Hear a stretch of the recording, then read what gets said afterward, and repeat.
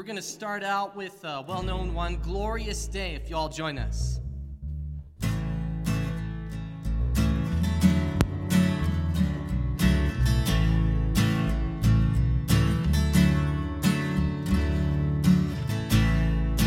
One day when heaven was filled with his praises, one day when sin was as black as could be, Jesus came forth to be born of a virgin, dwelt among men, my example is he. The Word became flesh and the light shined among us, his glory revealed. Living he loved me, dying he saved me, buried he carried my sins far away, rising he justified freely forever. One day he's coming, oh glorious day, oh glorious day.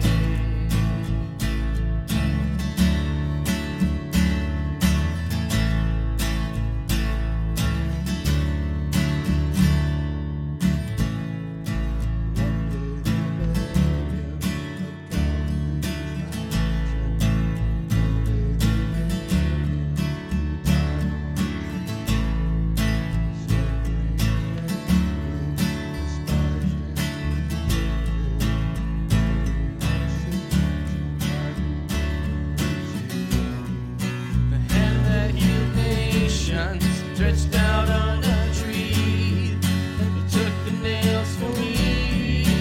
Living he loved me, dying he saved me, buried he carried my sins far away, rising he justified freely forever.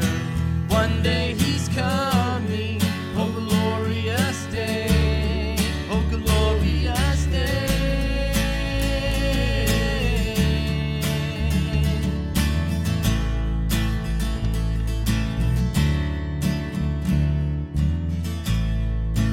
One day the grave could conceal him no longer. One day the stone rolled away from the door. Then he arose over death he had conquered. Now is ascended, my Lord evermore. Death could not hold him, the grave could not keep him from rising again. Living he loved me, dying he saved me, buried he carried my sins far away, rising he justified freely forever. One day he's coming, oh glorious day, oh glorious day, glorious day.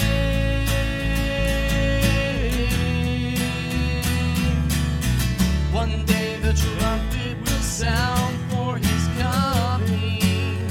One day the skies with his glory will shine.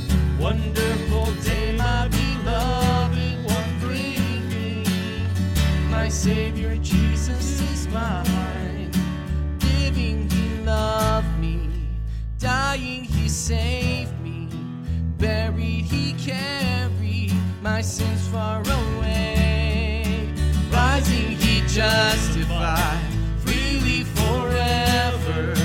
One day he's coming, oh glorious day, oh glorious day, glorious day, oh glorious day. Hallelujah. Y'all may be seated. Good morning, Liberty Lake Church. A few quick announcements.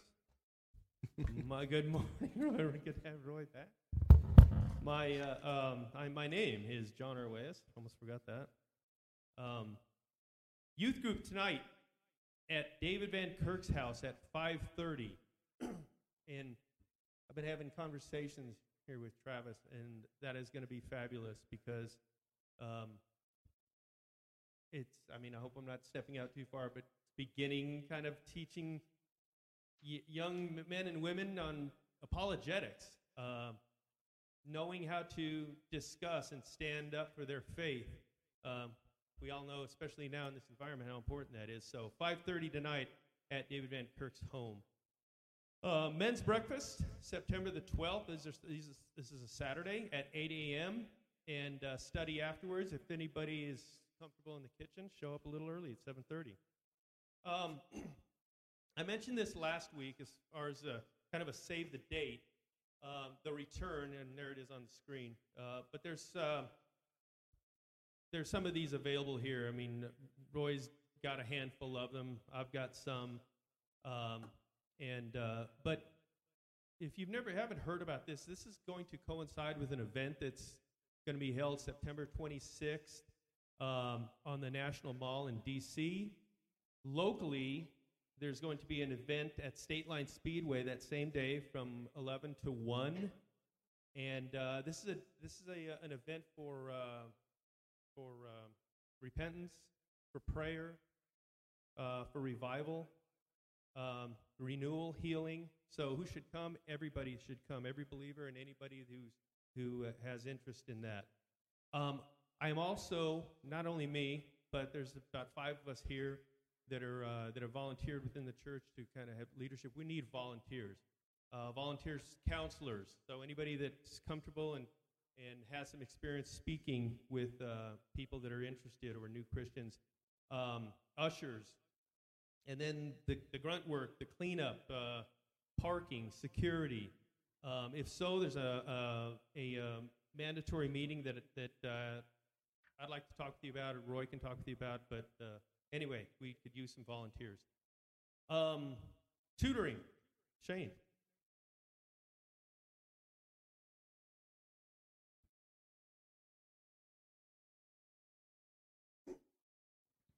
Hey, John, are you and Roy going to be out there so people can grab you? Yep. When you leave? Okay. Make sure that if you're interested in being involved in that, in praying and engaging, we are committed to prayer as a church. We have a monthly prayer meeting and those things, and we really we believe in the power of prayer and want to continue to exercise that in every way possible. So, yes.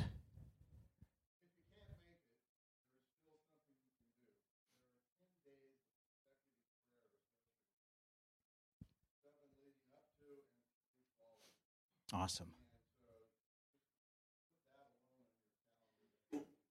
So more than just being there, there's a commitment to 10 days of consecutive prayer for that event that you can be involved with as well. So make sure you grab them, see them, and get information on that. You're going to continue to hear about it from us over the next few weeks as we move forward. And I want to encourage you in the area of prayer, continue to be praying. We have a family night of prayer here every month. We've started that back up again, and I want to encourage you to be here. It's part of what we do. Pray for our nation, pray for the people of the church, pray for our community, and we are committed to that and very excited to do that. I'm excited about today. As you guys can tell, I'm in my hot tub gear, and we have it set up this morning, and we actually have a baptism this morning that we're going to do, and then the great joy for me is going to be getting to hear from a new missionary couple of ours that our church is supporting, and I look forward to hearing from them today and you guys getting to meet them for the first time today. We are talking about tutoring. We have a meeting coming up this coming Wednesday, right after our ministry team leader meeting, and it starts at 5 o'clock. We're going to do Family Life Center. And so if you're interested in being involved, some of you have let us know your interest, some of you are maybe still hearing about this, we want to try and provide a free tutoring opportunity for families in our neighborhood that are homeschooling their kids for the first time, have no idea what they're doing, or parents who are just overwhelmed and need help with that. So if you have experience in education, if you have a desire to help in that area, administratively, any of those areas that you have any interest at all, please come on Wednesday night at 5 o'clock. This is a beginning process. We want to gather and kind of lay out a ministry team, a volunteer team to begin to run with this and to see what we can do to bring the gospel and to bring service to our community right here in Liberty Lake and to use our church in a way that would bless as many people as possible. So the first meeting is this coming Wednesday, 5 o'clock, here at the church up in the Family Life Center. We're very excited to get started in that. So with that, I'm going to transition into the next section, which is our baptism. Rick, would you come on up and join me this morning? Rick Turner has joined us. He's been, sorry, babe.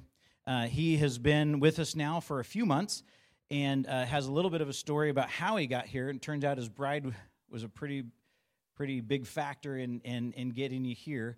And you contacted me probably about a month and a half ago. I lost track in the whole middle of COVID thing. It's been a while ago. And Rick contacted me and said, hey, I'd really like to get baptized. And so we began to talk about that. And what I love about part of your story is how you kind of thought you had an idea of what you were going to say, and then the Lord he was showing off just a little bit and his help. So why don't you share with everybody what we talked about, just why do you want to be baptized now, and what are you seeing God do in your life? Okay. Good morning. As Shane said, my name is Rick Turner. Fairly new-ish to Liberty Lake Church, not terribly new to the Spokane area. My wife and I moved out here about 3 years ago, to Liberty Lake about a year ago, actually a year ago yesterday, technically. The easiest way to start out, I grew up in a Christian household, and I was, as you would describe, a good kid. I never drank, never smoked, I've never done a drug a day in my life.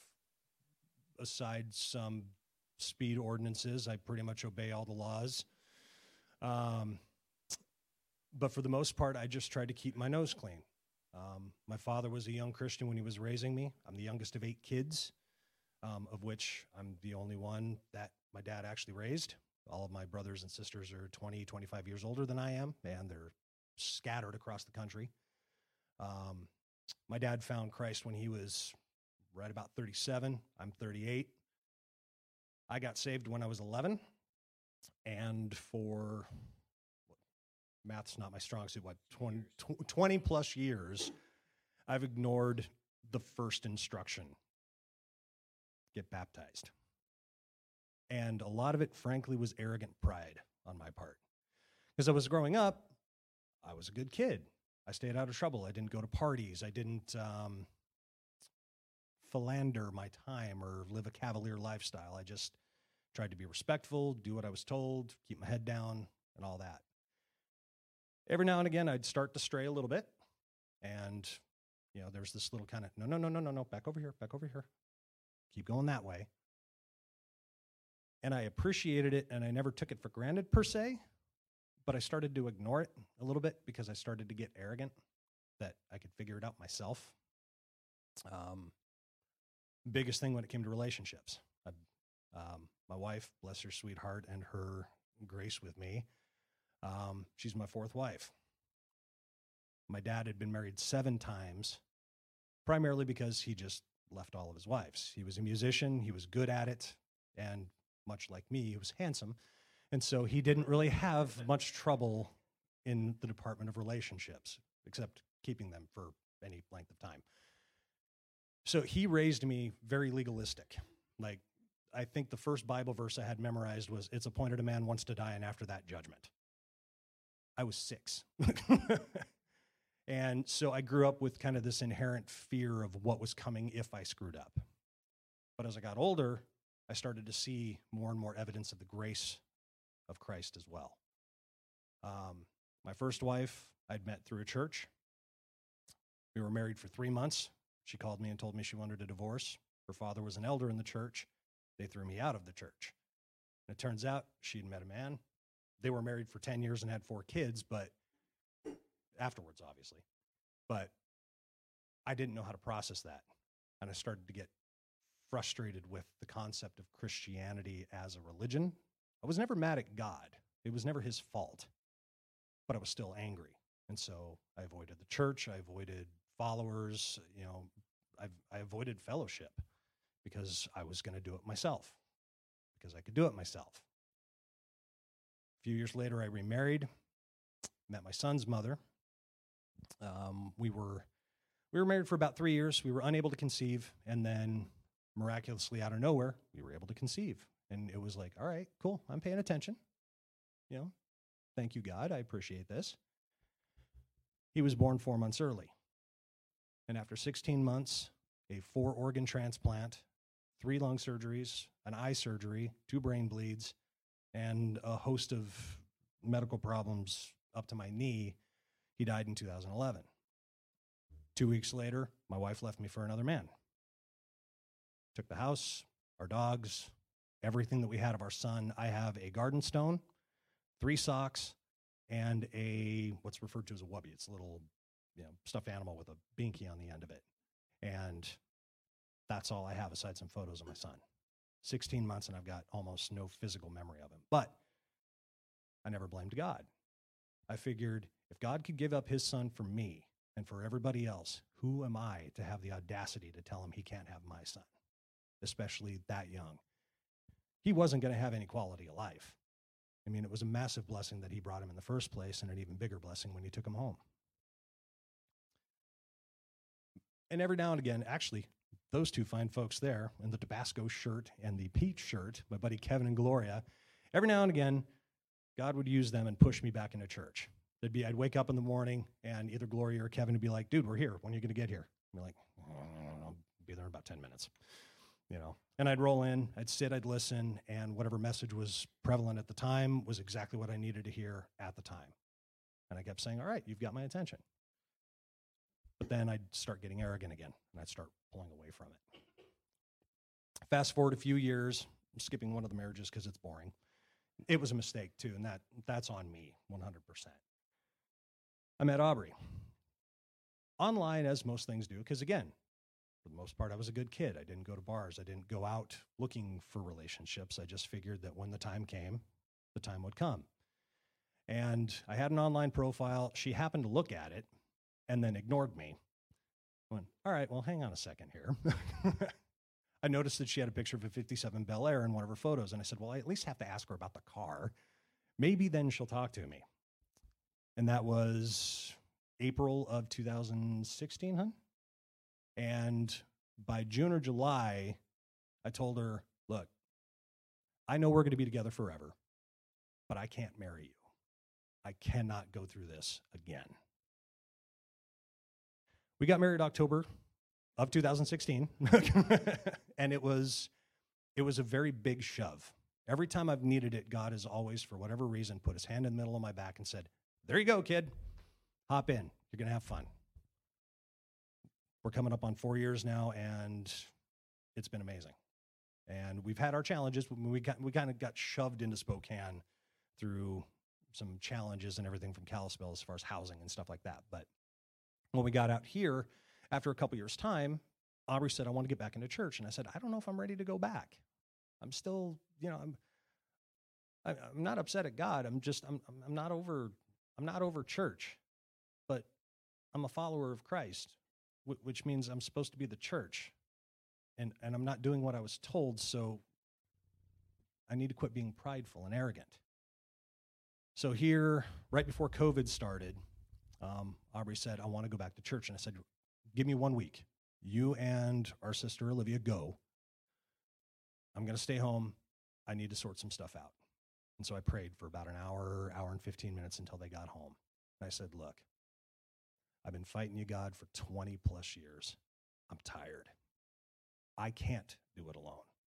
The one person I'm supposed to be leaning on and building a relationship and acting as a living sacrifice for him, doing what he wants me to do, living for his will and his glory, I've completely neglected it. Completely. I never denied him. I just never did anything for him. And I said, all right, next week I'll go. She said, well, we're going to be there at 9:45. You're going to sit through the entire worship, and you're going to talk to somebody you've never met before. And I said, I'm not going to do any of that. But like I was telling her yesterday, it's the first time she's ever been assertive with me. Not, why aren't the dishes done or why isn't the yard mowed? We live in an apartment, don't have to mow the yard. But it was the first time that it felt like it was coming from somewhere else. It was like, all right, kid, you asked for it. Let's see if you mean it. We got here at 9:47 just because I was a couple minutes late getting up. We walked in the door and we were greeted. and it was the day of a potluck. It was the Creole Jambalaya Louisiana potluck or whatever. And I said, there you go, that's my one person. I spoke to the greeter as I walked in. She said, that doesn't count. I said, oh, it counts. And then a man named Dick walked up. Now, my father, I'm a junior. I'm Richard Jr. My dad went by Dick for most of his life. Dick walks up and he said, hey, it's good to see you again. I don't remember your name, though. And I'm like, I have never met you a day in my life.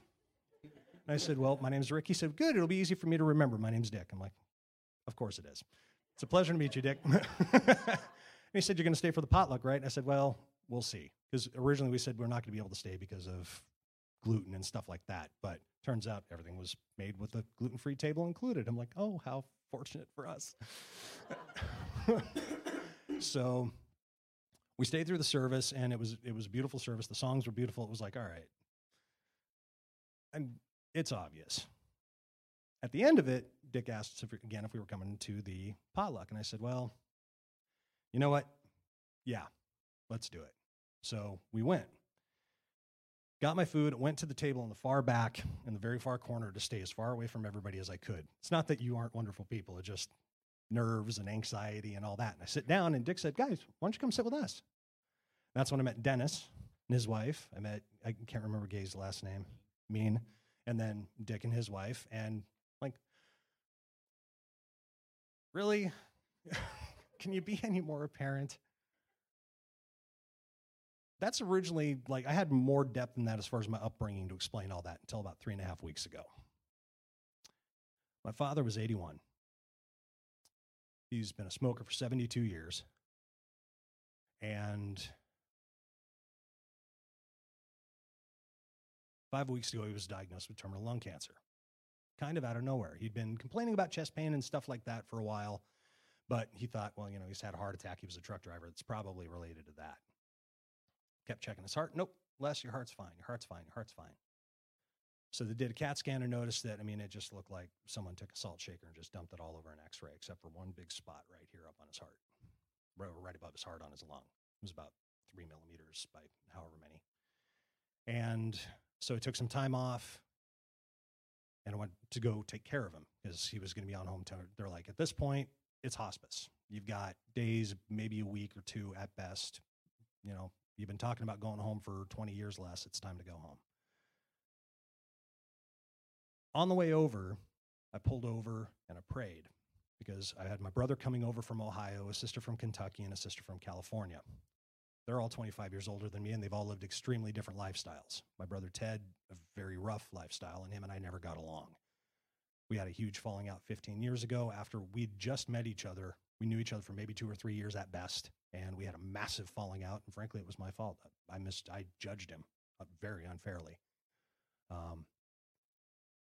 Where I should have been a Christian brother to him as well as an earthly brother, I completely neglected my duty. And we didn't talk for 15 years because of it. And on my way over, I pulled over and I said, look, I know Dad's going home. There's nothing I can do to change it. There's nothing I can do to stop it. It's wonderful. He wants to come home. Just please make the transition peaceful. Please make the weekend at least quiet and peaceful between the kids so that way, he doesn't have stress and anxiety and all that fear that comes with transitioning out of this life. For 2.5 weeks, I had a brother. I had 2 sisters. I had a family that Dad had been waiting for 25 plus years.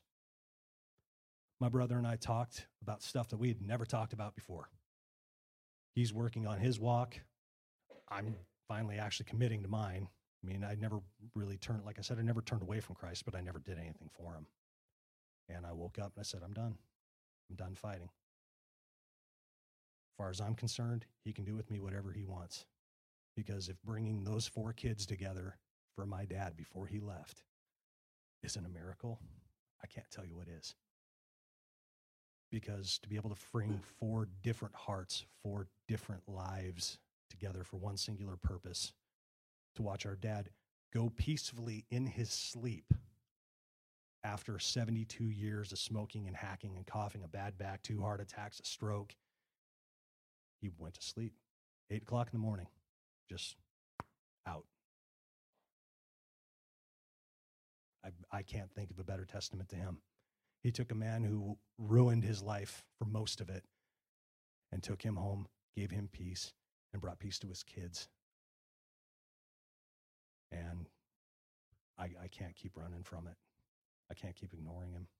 I can't sit here and say I want to do God's will and do his work and serve him to the best of my ability and not follow the most simple command of them all. Get saved and get baptized. And part of what we talked about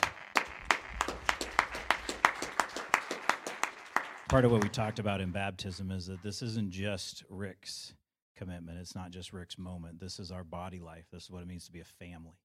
And so part of what he's doing is he's making a public testimony of faith to all of you. And our response to that is publicly testifying to him that we're going to stand with he and his bride, and we're going to walk with them and give them opportunity to serve. What I think, how did I say it? Give you opportunity to serve, be offended, find restoration and forgiveness, all the things that come with being a church family. And that's what we're committed to. And so this is us committing with you to your walk with the Lord in the public testimony of faith. So let's jump in the water. Well, don't jump in. I would just like to thank Shane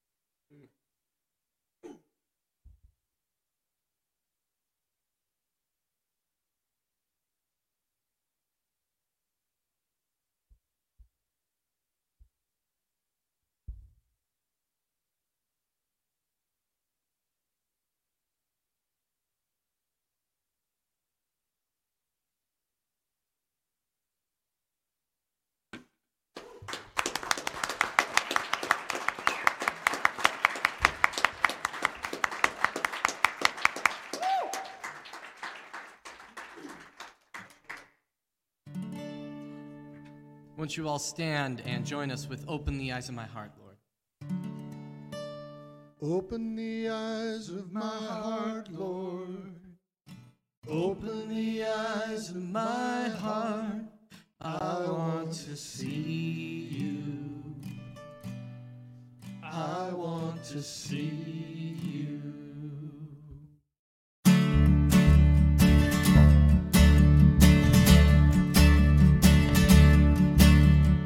Open the eyes of my heart, Lord. Open the eyes of my heart. I want to see you. I want to see you. Open the eyes of my heart, Lord. Open the eyes of my heart. I want to see you. I want to see you. See you high and lifted up, shining in the light of your glory. Pour out your power and love as we sing, holy, holy, holy. See you high and lifted up, shining in the light of your glory. Pour out your power and love as we sing, holy, holy, holy. Open the eyes of my heart, Lord. Open the eyes of my heart. I want to see you. I want to see you. Open the eyes of my heart, Lord. Open the eyes of my heart. I want to see you. I want to see you. To see you high and lifted up, shining in the light of your glory. Pour out your power and love as we sing, holy, holy, holy. Holy, holy, holy. Holy, holy, holy.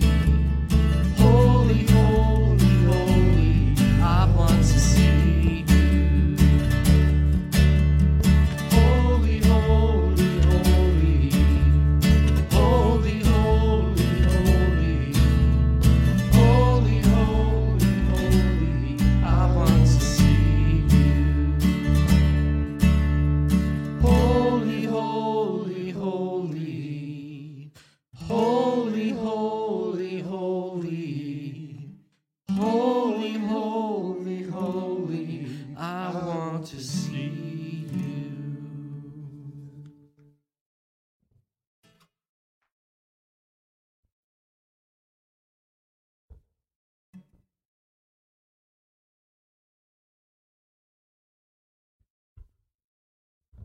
I can't. Now I'm on. Okay. So while Shane and Rick are drying off and getting ready to come back out, I get to introduce to you a young couple that is here to share with us what's going on in their lives. We have Nicole and Evan. Evan and Nicole Garrett are members of the. It was Moody Life or Moody Aviation, and you changed to Ethno-Aviation as part of New Tribes. And they will be going to Pacific Asia as missionaries. And I don't know a lot more than that right now. I have a beautiful young new bundle of joy named Olive that's with them. And they're going to tell us about what's happening in their lives and what God is hopefully going to be doing with them. And so to speak, here comes Evan.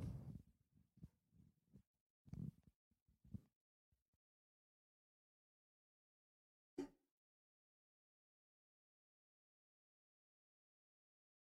don't steal him.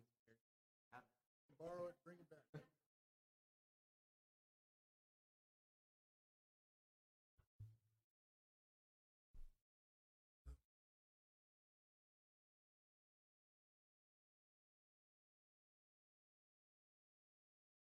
Hey, good morning. Is that, can you hear me? Well, it is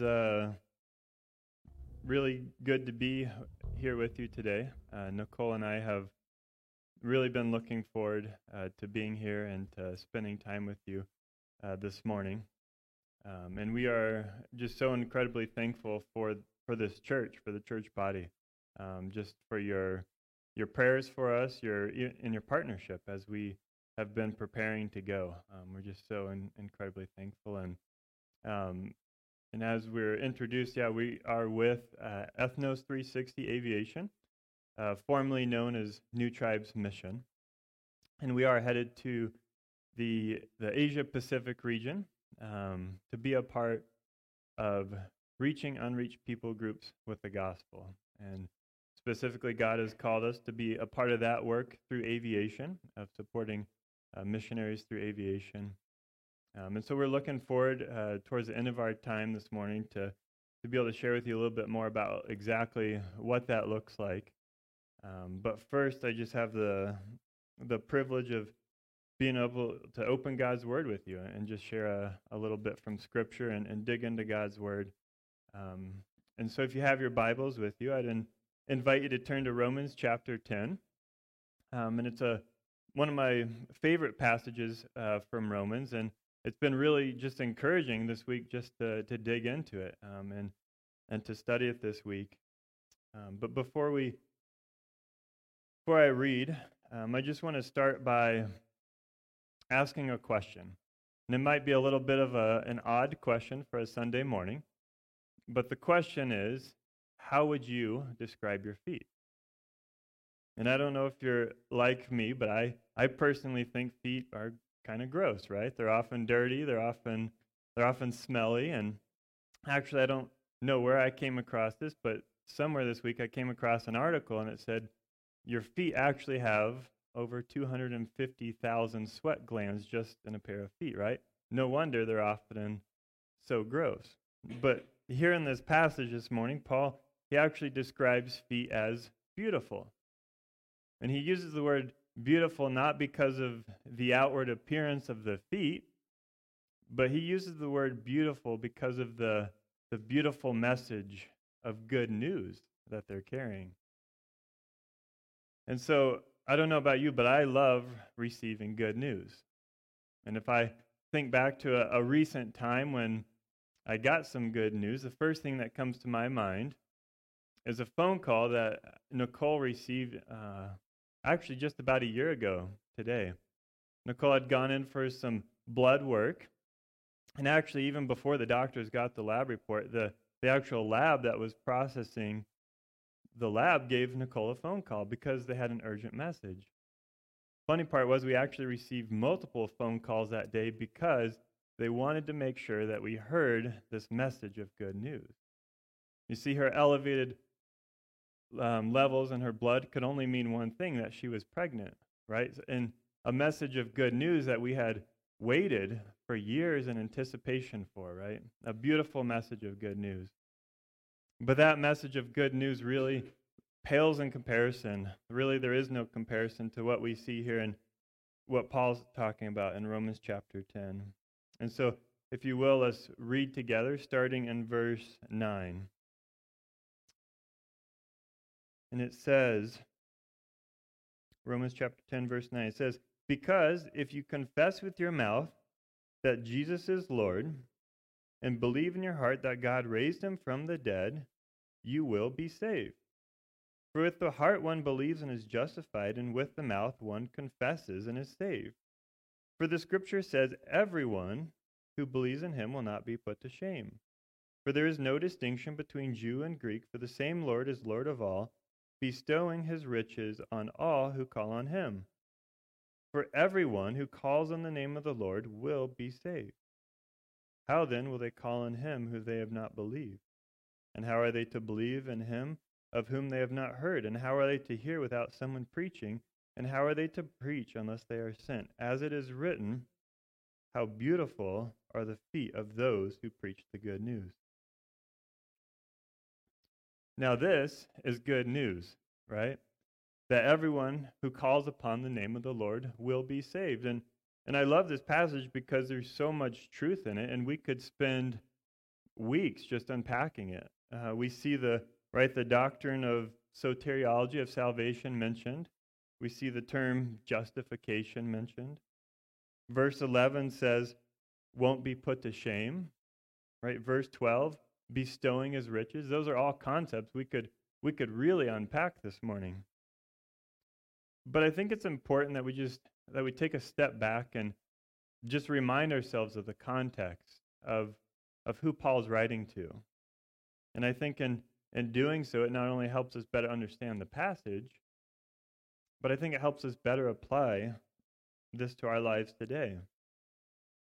And so if we go back to verses 1 through 4 of chapter 10, we see that Paul's talking to the Jews, right, of whom he is one, right? And in verse 1, we really see Paul's heart. It says in verse 1, "Brothers, my heart desire and prayer to God for them is that they may be saved." If you remember, at this point in history, the Jewish nation as a whole, they had rejected Jesus as Messiah. They had not only rejected the message of God through the prophets, but they had really rejected the messenger himself, Christ Jesus, right? Who they delivered over to the Roman government, crucified on the cross. And it was even after Jesus rose from the grave, they still did not acknowledge Jesus as Lord. They refused to repent. And because of this, it's in verse 3 that Paul says, "For being ignorant of the righteousness of God and seeking to establish their own, they did not submit to God's righteousness." Right? And the Jewish people, we know that from history, they continued to seek a self-righteousness, a righteousness based upon the rules and regulations of the law, right? A self-righteousness. And so Paul challenged this thought, this thinking directly in verse 4. He says, "For Christ is the end of the law for righteousness to everyone who believes." The Old Testament laws were to reveal that all men were sinners. And the laws were meant to point to Jesus, and it was Jesus who fulfilled the righteous requirements of the law. And so this is why Paul in this chapter, and if you go through and read 9 through 11, you see that Paul's constantly referring back to the Old Testament, because this message of salvation for all, he's pointing them right back to the scriptures that they're familiar with, that this message of salvation is for all. And so he's quoting the Old Testament. And so as we go back to those first verses we read, verse 11, with this context in mind, we see that here in verse 11 through 13, Paul's quoting in passages in Isaiah 28, Joel 2:32, right? And so let's read that again, starting back in verse 11. It says, everyone who believes in him will not be put to shame.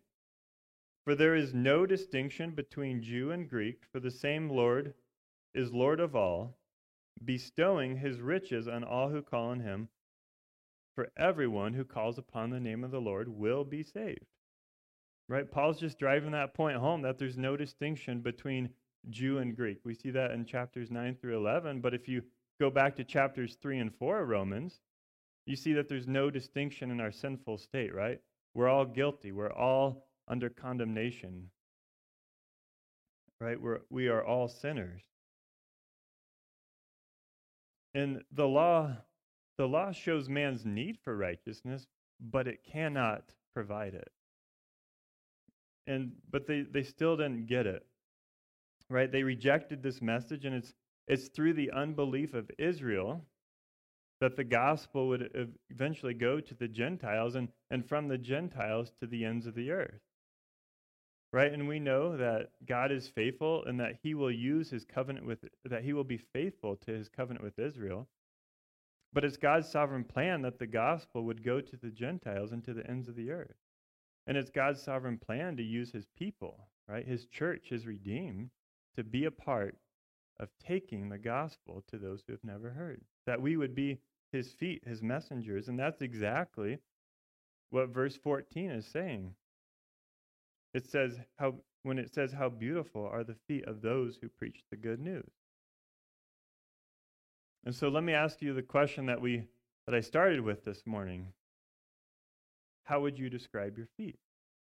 And my prayer for myself, for my family, for us, for the church, is that we would have beautiful feet because we've been using them to proclaim the good news, the message of the good news, and in our neighborhoods, right, in our city, to our nation, but then that we would take and be a part of going to those who've never heard before. The gospel truly is good news for all. But the reality is there are so many that have yet to hear the message of good news. There are so many unreached people groups that have yet to be reached with the gospel. And this morning, Nicole and I, we actually brought with us a list this morning. And it's a list of every unreached people group in the world that's still waiting to hear the saving message of God's word. But before we show you that list, I just kind of want to define what we mean by an unreached people group. Simply put, an unreached people group is an entire group of people of the same language and culture, right, same ethnicity, who do not know Jesus and really have no access to the gospel without an outsider coming in to share with them the message of God's word. So practically what that looks like is that they don't have a copy of the scriptures of God's word in their heart language that they can read. There's no church like this that they can go to and hear the word of God being preached. And there's no messenger. There's no one to tell them, right? They're in complete isolation from the gospel. And so I want to invite Nicole on stage, and we just want to show you this list of unreached people groups. And it's every single line on this list. I don't know if you can see it, but every single line is a different people group, somewhere from around the world. It shows the population. It shows where they're from. None of these people groups have a Bible in their heart language. There's no church. There's no messenger to tell them. They've been living in complete isolation from the gospel. On this list, there's 2,500 unreached people groups, complete people groups that have yet to hear the good news. Right? And so the gospel truly is good news for all. But the reality is there's still 2,500 unreached people groups who've yet to hear the message of the Bible. And so if you will, let's look back at the text this morning, and let's pick back up in verse 13. It says in verse 13, "For everyone who calls on the name of the Lord will be saved. How then will they call on him who they have not believed? And how are they to believe in him whom they have never heard? And how are they to hear without someone preaching? And how are they to preach unless they are sent? As it is written, how beautiful are the feet of those who preach the good news. But they have not all obeyed the gospel, for Isaiah says, Lord, who has believed what he has heard from us?" Right? And so Israel, they're without excuse, right? The word of Christ was proclaimed, but they rejected it. And as the gospel is going to the Gentiles, Paul leaves them with 4 questions. And I think it's 4 questions that are important for us to answer today as well. Paul says, how are they to call upon the Lord if they haven't believed? And how are they to believe if they haven't heard? And how are they to hear unless someone preaches? And how is there to be preaching unless they are sent, right? 4 very applicable questions, right? And as we look at those, I think Paul answers this question in verse 17. He says, "So faith comes through hearing, and hearing through the word of Christ." If you're here this morning and you have a relationship with Christ, how did you come to faith?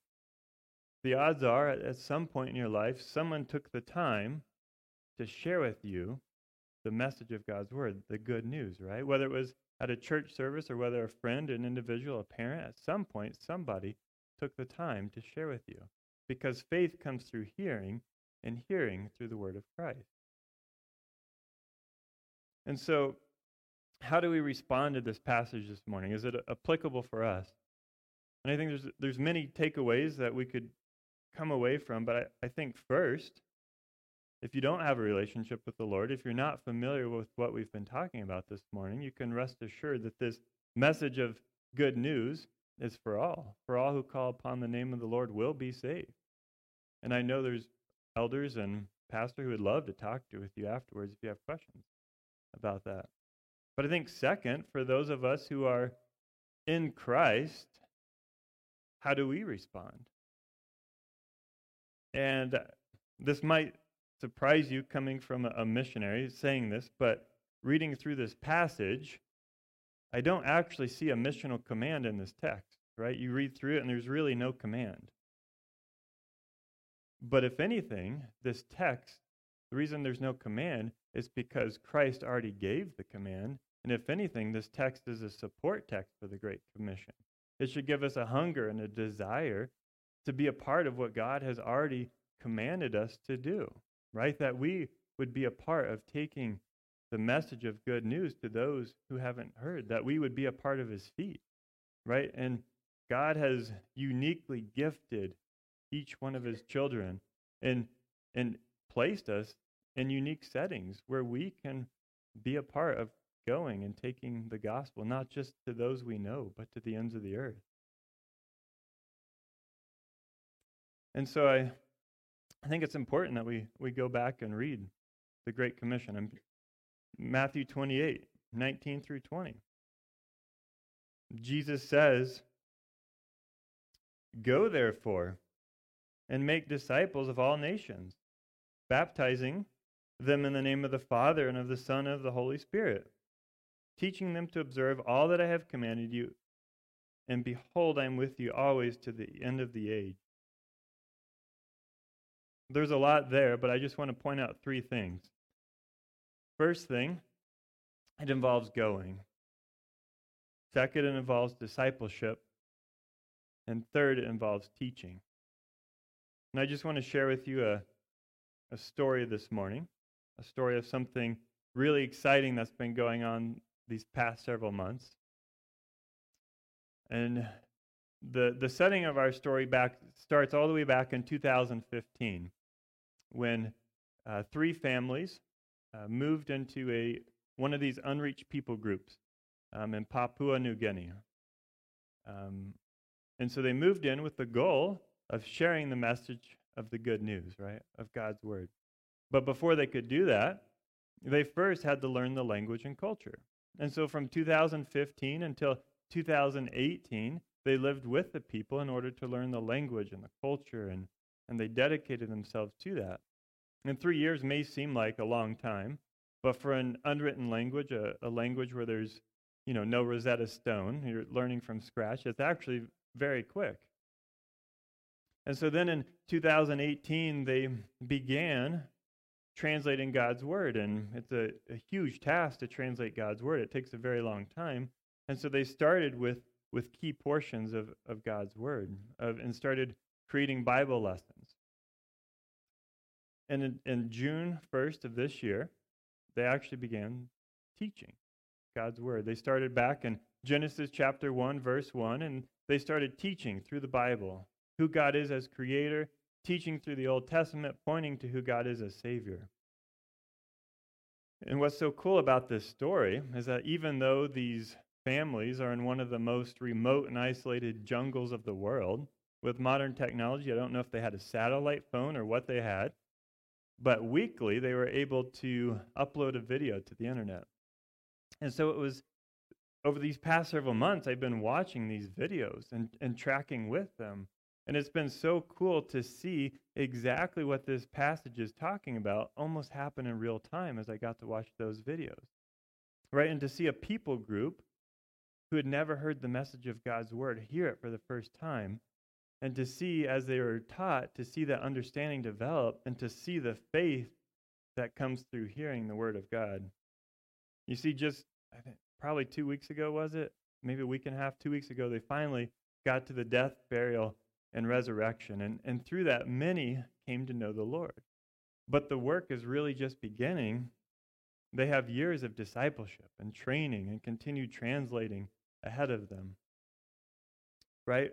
Just as this passage says, faith comes through hearing, and hearing through the word of Christ. Right? And so this is why Nicole and I are so excited to be able to join works like this in the Asia Pacific region that, Lord willing, we can go to here shortly. And we're excited to be able to use Aviation to be a part of that. And so with the remaining of our time this morning, I just want to invite Nicole on stage to share with me just how God has specifically called us to be a part of that work.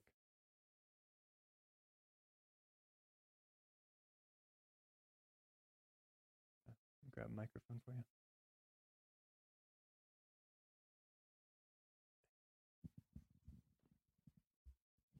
So there should be a slide with kind of a map on it. If you could go to that for me.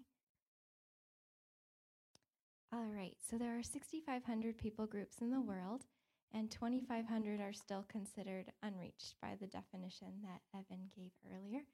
And then if you are familiar with maps, you'll be able to tell where we're going, but we have to call it Asia Pacific for the safety of our coworkers. But if you zoom in on that region alone, there are still 234 unreached people groups. And we get to be a part of reaching these groups in 3 different ways. The first way is being the lifeline to those church planners and the people that they're serving through Aviation, getting them in and out of unreachable or close to unreachable places. The second way is through partnering with the local church and helping with local outreaches in the town where we'll be. And then the third way is hopefully through helping with the National Missionary Training Center. And that's where locals will come from all over the country to learn how to share the gospel with a people group who has no concept for who God is and translate the Bible for them. Yeah. And so... Oh, you have that. Yeah. We're kind of feeding there. So the journey for me began back in 2006, and I think I have a really old picture of me somewhere there. And so in 2006, I got to spend a month with a New Tribes missionary family that was just beginning this process of learning the language and culture so they could share the message of the Bible with these people groups. And so it was really there that God really began working on my heart, showed me the need not only for taking the gospel to those who have never heard, but really opened my eyes to global missions. the only way in and out of this people group, which is the story for so many people groups around the world, was through aviation. And so it was through several small plane flights and then a helicopter flight to get into this people. And it was there that God really showed me that God could use the technical gifting and abilities that He's gifted me, right, to be a part of the Great Commission, and how aviation played such a key role in fulfilling the Great Commission.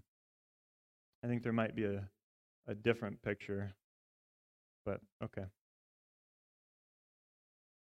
So, with God working on our hearts to be the feet that would take the good news to unreached people groups, we moved to Spokane a little over 10 years ago so that we could go to Moody Bible Institute, which apparently doesn't exist anymore here, and Evan could continue into the Moody Aviation program. And then afterwards, Spokane just became home as Evan got his required aviation experience so we could serve in that capacity overseas. He had to get several years of work experience to be accepted to serve that way because we're carrying precious cargo. And now we're really grateful for the opportunity to go back to the same country where it all started.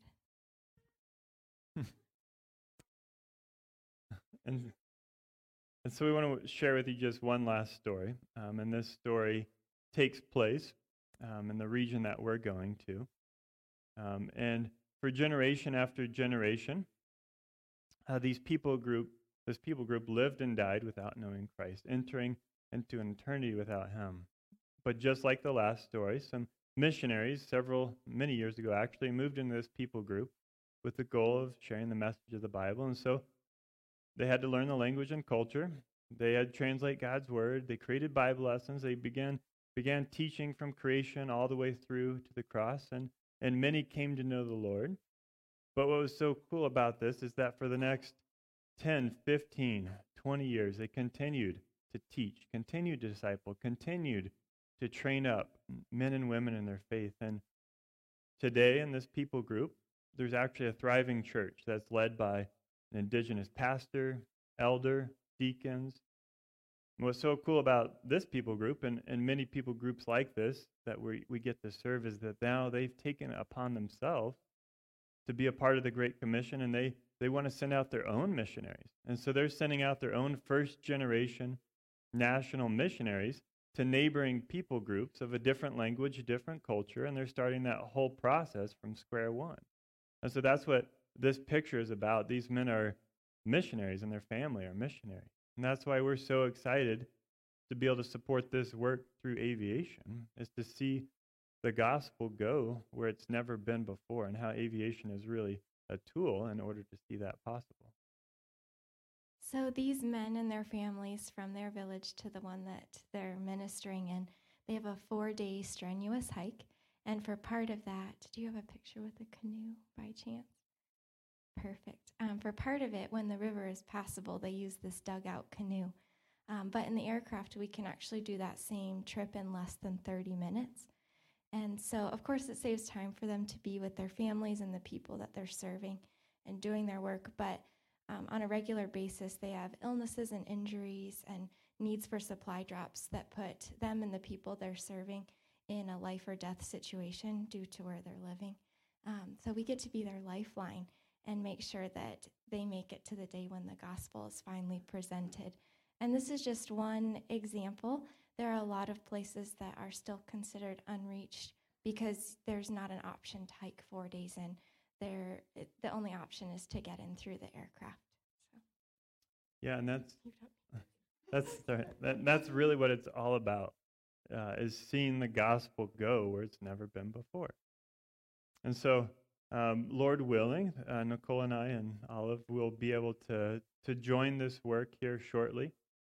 We've had couple delays, with everything going on in the world right now, and we've been pushed back. The country's closed right now, but we're really looking to October, and Lord willing, we can leave Spokane here on September 15th and then start preparing to head out. And so, but really it's in the Lord's hands is exactly when we're leaving, and we just continue to trust Him. But we're really looking forward to be able to join this work, and we just love to stay in contact with you. We have a little table in the back, a way for you to sign up for a newsletter, and we're getting better about sending out more regular newsletters, and hopefully we have some really exciting news for you in the next couple months as we prepare to go. And so we just want to say that we are so grateful for this church, for getting behind us, for partnering, for praying for us, and we really covet your prayers. We need them.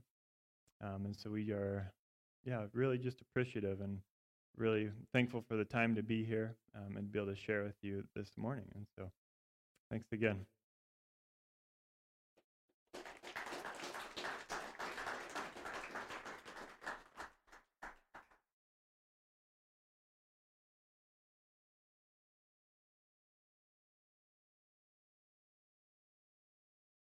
Okay, we're going to pray right now.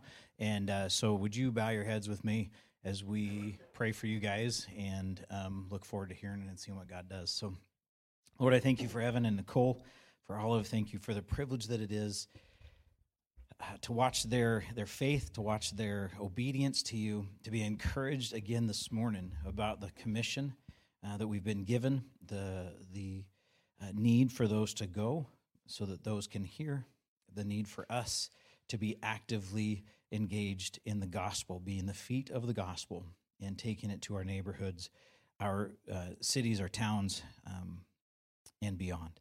I just pray, Lord, that you would open the doors for them to be out. We know that October is what they're planning for. I just pray, Lord, that you would open the gates, allow them to make the transition, open the country, allow that to happen. If not, Lord, in a human way done by man, do it in such a way, Lord, that you alone get the credit. And we would pray, Father, as we walk with them and support them, that we as a body would be as committed to them as we are to our own local congregation, and that we would be praying for them regularly. We would be anticipating hearing from them the reports and actively supporting them, not only financially, but also in their spiritual and prayer needs as they continue to serve and follow you. So we thank you for this time. Thank you for their willingness to go, and what a privilege it is to be partnering with them. In your name, amen. Thank you. Won't you join us in our final song, 10,000 Reasons?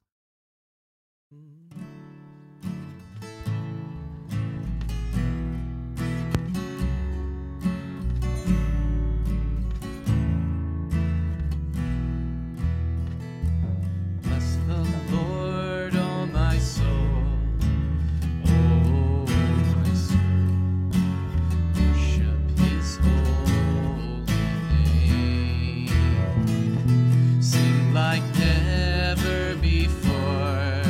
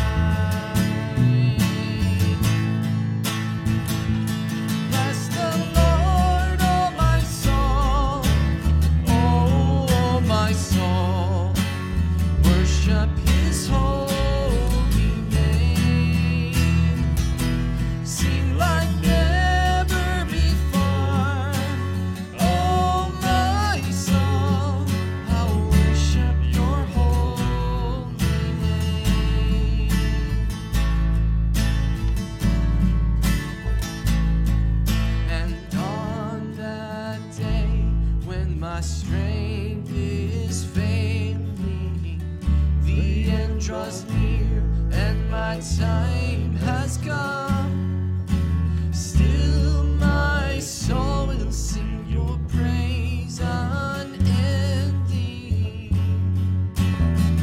10,000 years and then forevermore.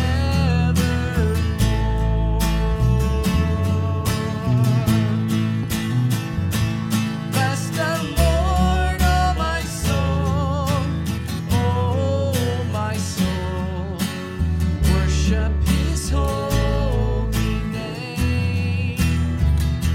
Sing like never before, oh my soul, I'll worship your holy name.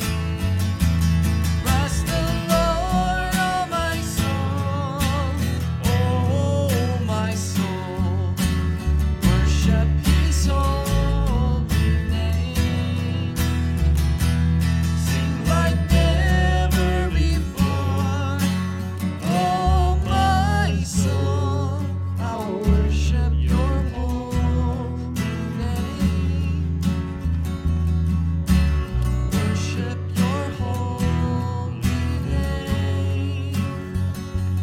Lord, I'll worship your holy name. Thank you, Father, for opening up these doors so that we get a chance to worship you, Father. And I pray that we would take it home with us, Father, that it wouldn't just start and end here, but that we would be moved to continue on throughout the week in worship and praise of you, and that as little lights wherever we are around the world, we would shine bright for you, that other people may see it as a city on a hill and come to know you as their Lord and Savior. We love you and we thank you. In Jesus' name, amen. Love you guys. Have a great week.